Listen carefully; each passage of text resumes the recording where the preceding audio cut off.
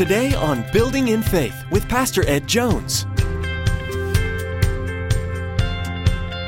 Building in Faith.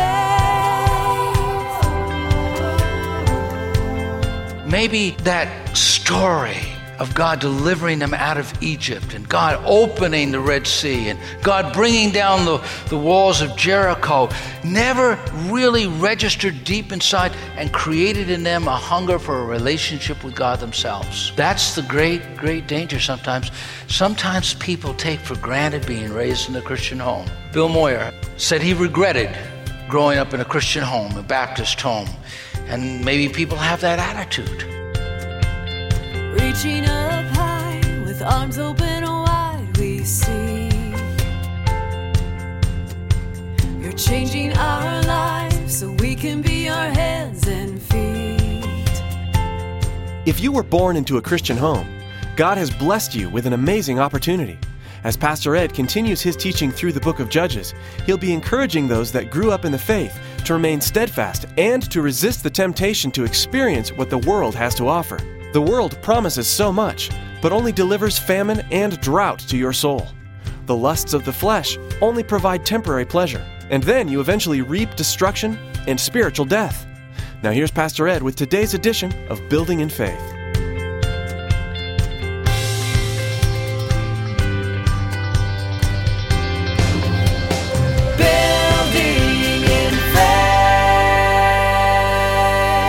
You read the writings of the Puritans, you read their sermons, their prayers. I mean, you see the fire of God in their heart. And then you see, as the years go by, that ember of passion for God diminishes.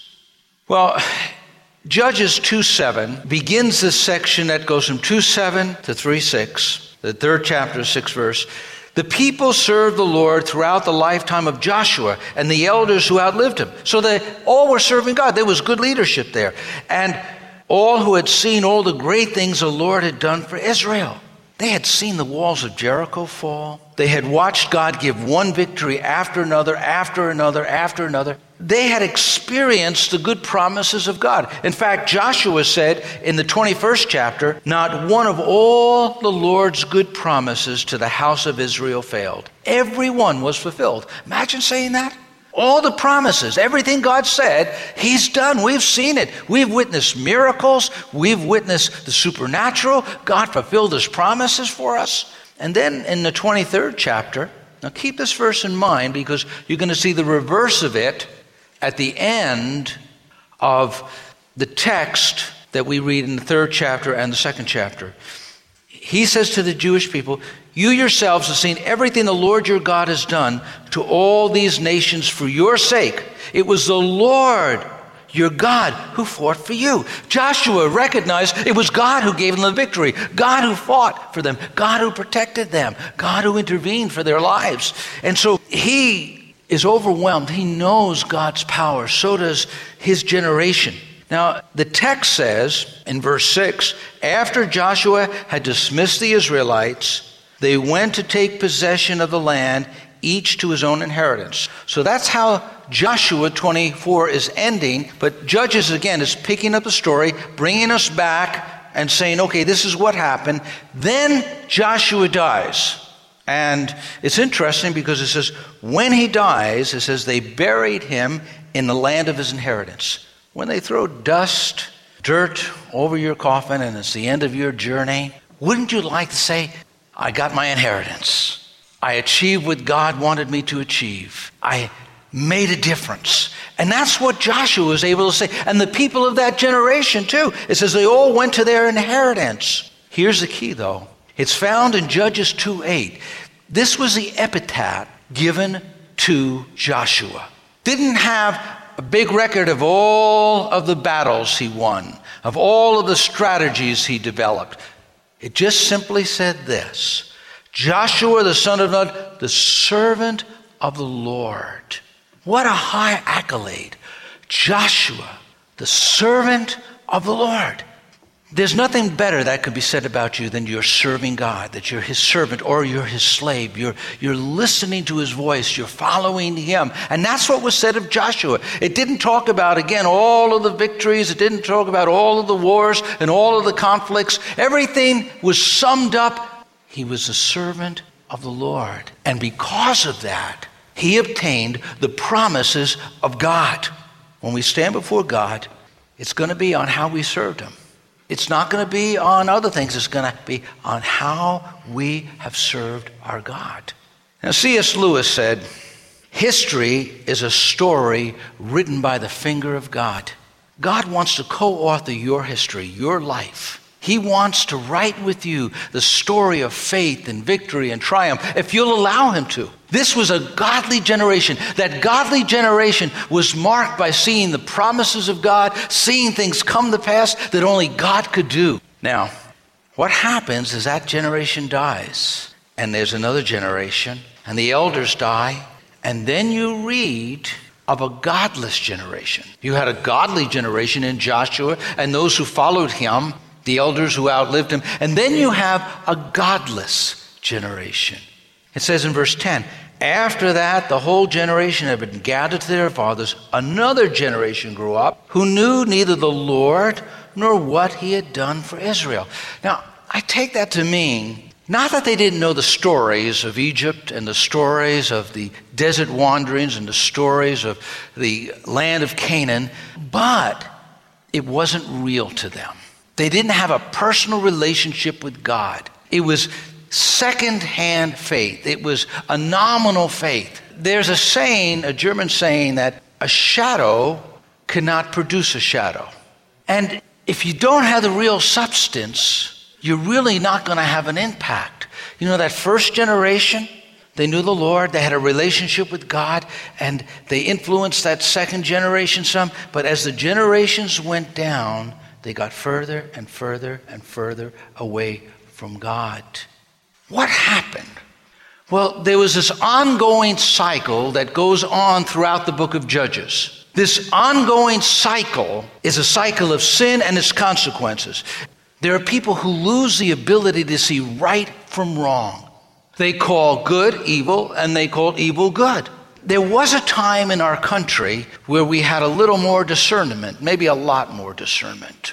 I think about how difficult it is now for clergy all over the country if they want to pray in a public meeting to mention the name of Jesus. They don't want to hear Jesus' name in a public prayer. They want a secular prayer without the name of Christ. And that's happening in the South, it's happening in the East and the North, all over. Our nation is getting further and further and further away from God. You feel this anti-Christian, anti-Christ attitude in our nation. And years ago, decades ago, when I was growing up, I remember there was no trouble distinguishing what wrong sexual behavior was. You could say that homosexuality was wrong. Today it becomes hate speech to say it, or they interpret it that way. And more you're seeing people lose their way. This is what's happening here, because if it's evil in God's sight, it's evil, no matter what people say. See, God doesn't change. Cultures may change and people may change. And what happened, obviously, here, the Israelites were changing. They sinned against the Lord. It says they served the Baals. In other words, the gods of the land. They forsook the Lord. Notice they forsake the Lord. It says it twice in that text, verses 11 to 13. And they forsook him and served Baal and the Ashtoreths. They went to the more appealing gods of the land. The Canaanites worshiped various Baals and Ashtaroths. And those religions were very sensual, attractive to people, because they had prostitutes at the temple. They committed all sorts of sins within that temple. And because of that, the Israelites were attracted to it. And they began to forsake God and go after the Baals and the gods of the land. And they became a snare to them. And God is like a jealous husband.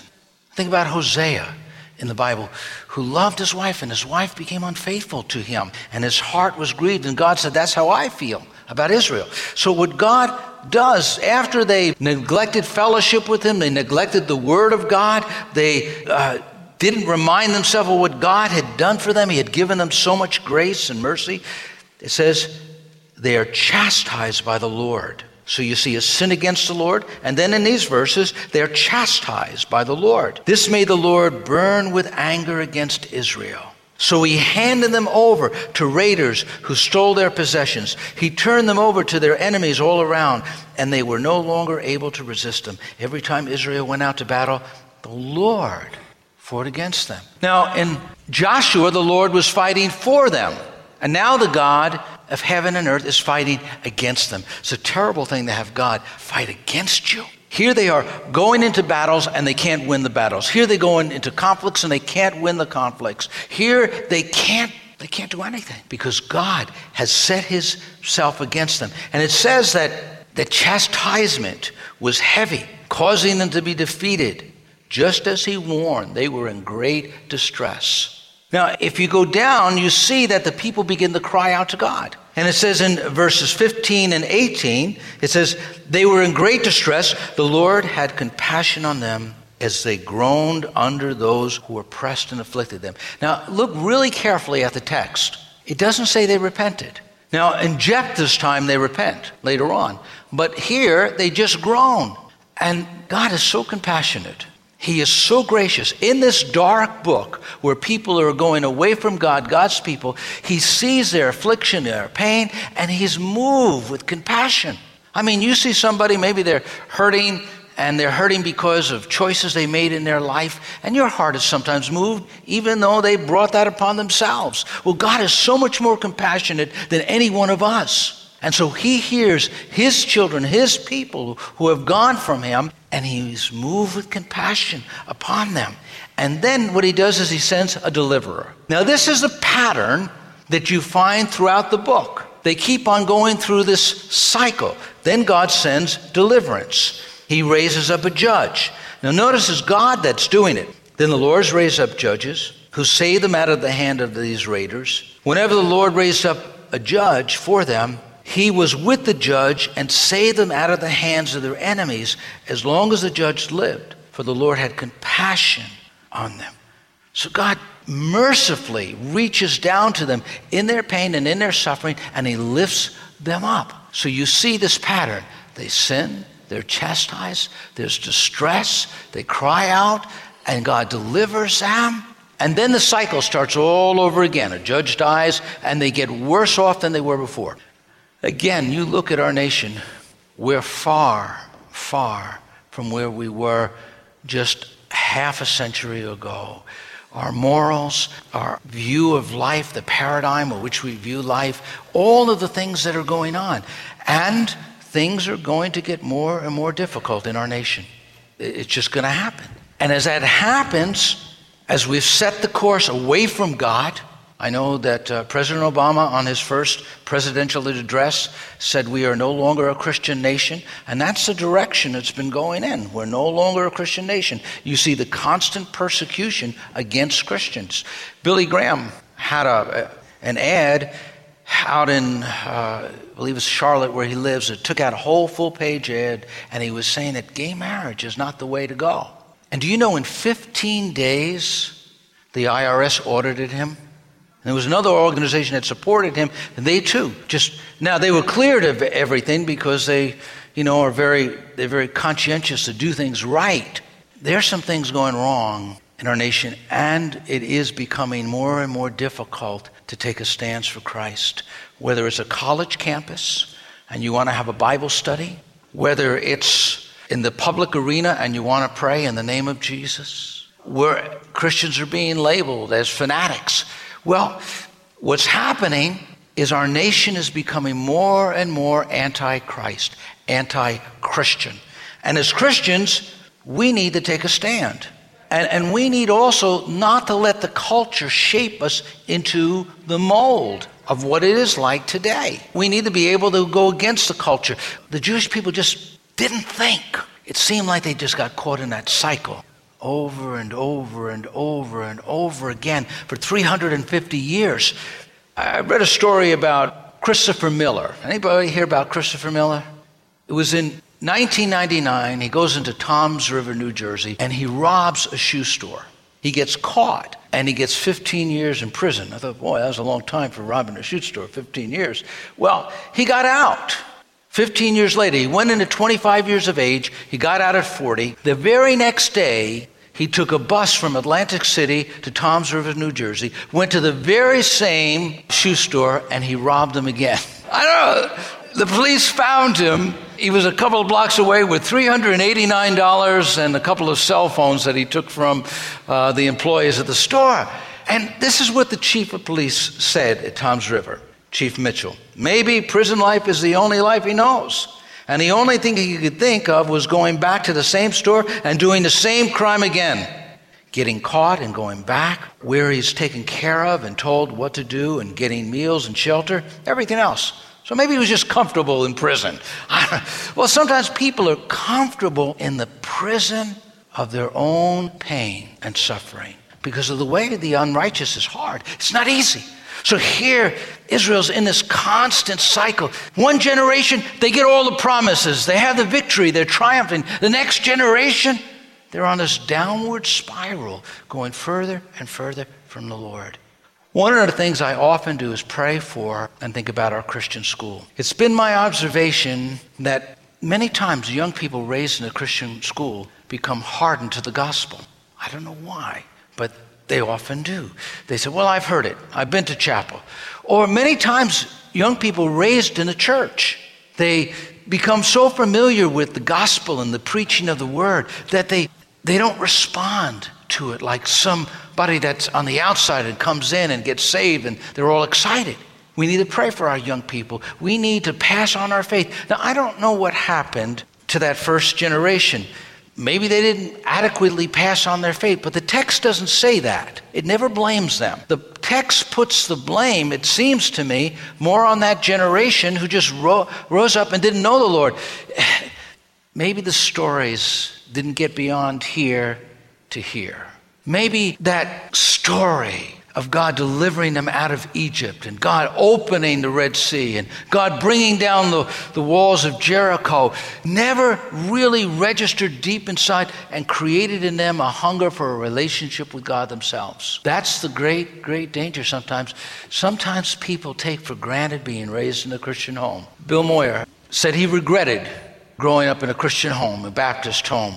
And maybe people have that attitude, that they didn't like growing up in a Christian home, but they miss their heritage. They miss their inheritance. They miss the blessing it is. And maybe that's what happened to these people. But what happens is they get into this terrible cycle. History is an endless repetition of the wrong way of living. It's this repetition of living. They say the one thing we learn from history is we don't learn from history. So some people go on the same merry-go-round all of their life. 10, 20, 30, 40, 50, 60, 70 years. They're on the merry-go-round, never getting anywhere. Just same thing. And that's what's happening here. Now, I want you to see that God works, though, in every generation. He was working in the godly generation, and he's working in ungodly generations. In 20 to 21 of chapter 2, therefore the Lord was very angry with Israel and said, because this nation has violated the covenant that I laid down to their forefathers and not listened to me, I will no longer drive out before them any of the nations Joshua left when he died. Now I want you to see that there are two things going on. One, you have the intention of God at the very beginning, and then you have another intention of God at the very beginning. One, you see, God was angry with them, so he wasn't going to give them the victory when they try and drive out the Canaanites and the various people of the land who God asked them to fight against. I want you to see that God's original intent wasn't to drive them all out at first anyway. But what he was doing is he was testing them. The necessity of testing. If you look at chapter 3, 1, 2, and 4, it says this. These are the nations the Lord left to test the Israelites who had not experienced any of the wars of Canaan. They did this only to teach warfare to the descendants of the Israelites. What God was doing is he was training them to fight. He was training them to fight. He was training them to engage in warfare. It's a necessity that you and I be tested. Things in our life happen, and the devil tempts us to destroy us. God tests us to strengthen us. He also tests us to help us understand our own hearts. Often we think too much of ourselves, and God's testing shows us our real attitude. And so what happens, you could see the text. It says, they were left to test the Israelites to see whether they would obey the Lord's commands, which he had given their forefathers through Moses. So testing says, am I wanting to obey God? And then testing is strengthening my relationship to God. So whether we are in a time where there's a lot of godly people and God's sending revival to the nation, or whether we're in a dry season where it just seems like everything is going against the church, God's still working in both of those times, and he's working through testings in our life. Now you have to distinguish between testings and trouble. And that's what is said in verse 20 and 21. The cause of trouble, God was angry. Do you know God gets angry? God gets upset. He's just not emotionless up there in heavens. When his people disobey him, when his people go from him, he's upset. He is a loving father, a loving husband, and that love demands that he responds to disobedience. And watch what happens. It says, because this nation has violated the covenant I laid down for their forefathers and has not listened to me, I will no longer drive them out before them, any of the nations Joshua left when he died. God said they're not going to experience victory. They're not going to experience triumph. Life is going to be hard for them. It's going to be like walking up a hill. You have to be able to discern when you go in prayer, when you let the word search your heart. Is my circumstance a testing from God or trouble because I'm disobeying God? And God will show you. Because sometimes God is saying, I want your attention. I want your attention. I want you to obey me in this area of your life. Or sometimes God is saying, I want you to grow. I want you to mature. I'm allowing you to be tested like Jesus was tested in the desert when the enemy came to tempt him. But there are other times, like the Israelites here, where we suffer because of our willful disobedience. Now, Judges 3:6-7, and it says they intermarried with them. God said, don't intermarry with the people of the land.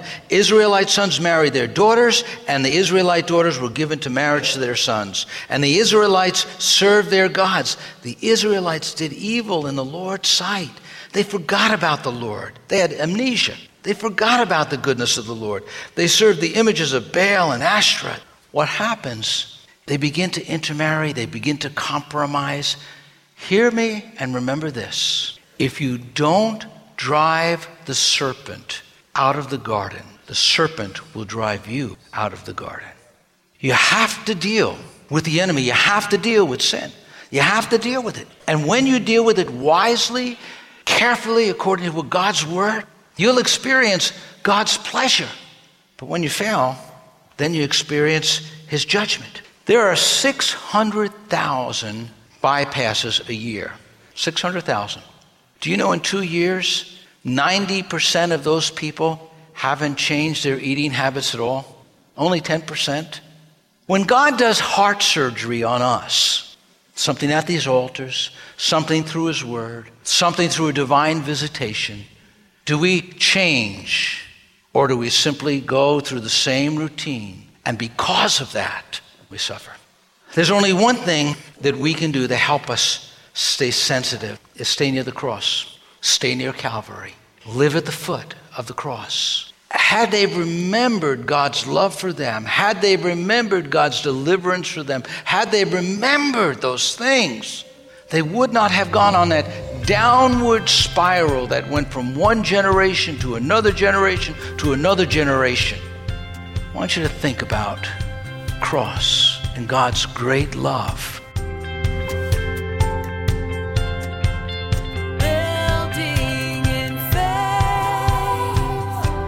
Women in ministry is a topic that has a variety of opinions surrounding it. The book of Judges highlights a particular woman who is not only a mighty warrior, but a wise leader in the nation of Israel. Through this study, Pastor Ed will share with us the important role that women play in the body of Christ. And this is only one important truth we'll learn as we study the book of Judges. To learn more about Building in Faith, or to get a free copy of today's teaching, simply log on to buildinginfaithradio.com. That's buildinginfaithradio.com. Although Building in Faith is a huge blessing, We pray that it's not your only source for the teaching of the Word of God. It's our hope that you're attending a church that teaches God's Word from beginning to end. If not, we'd like to invite you to join us at Faith Assembly for worship on Sunday mornings at 9 and 11 a.m. and Wednesday evenings at 7 p.m. For service times, driving directions, and more information, log on to buildinginfaithradio.com and follow the link to Faith Assembly. Or feel free to give us a call at 845-462-5955. Well, that's all the time we have for today. You've been listening to Building in Faith with Dr. Ed Jones. Please join us next time as Pastor Ed continues teaching verse by verse through the book of Judges, right here on Building in Faith. Your word restores.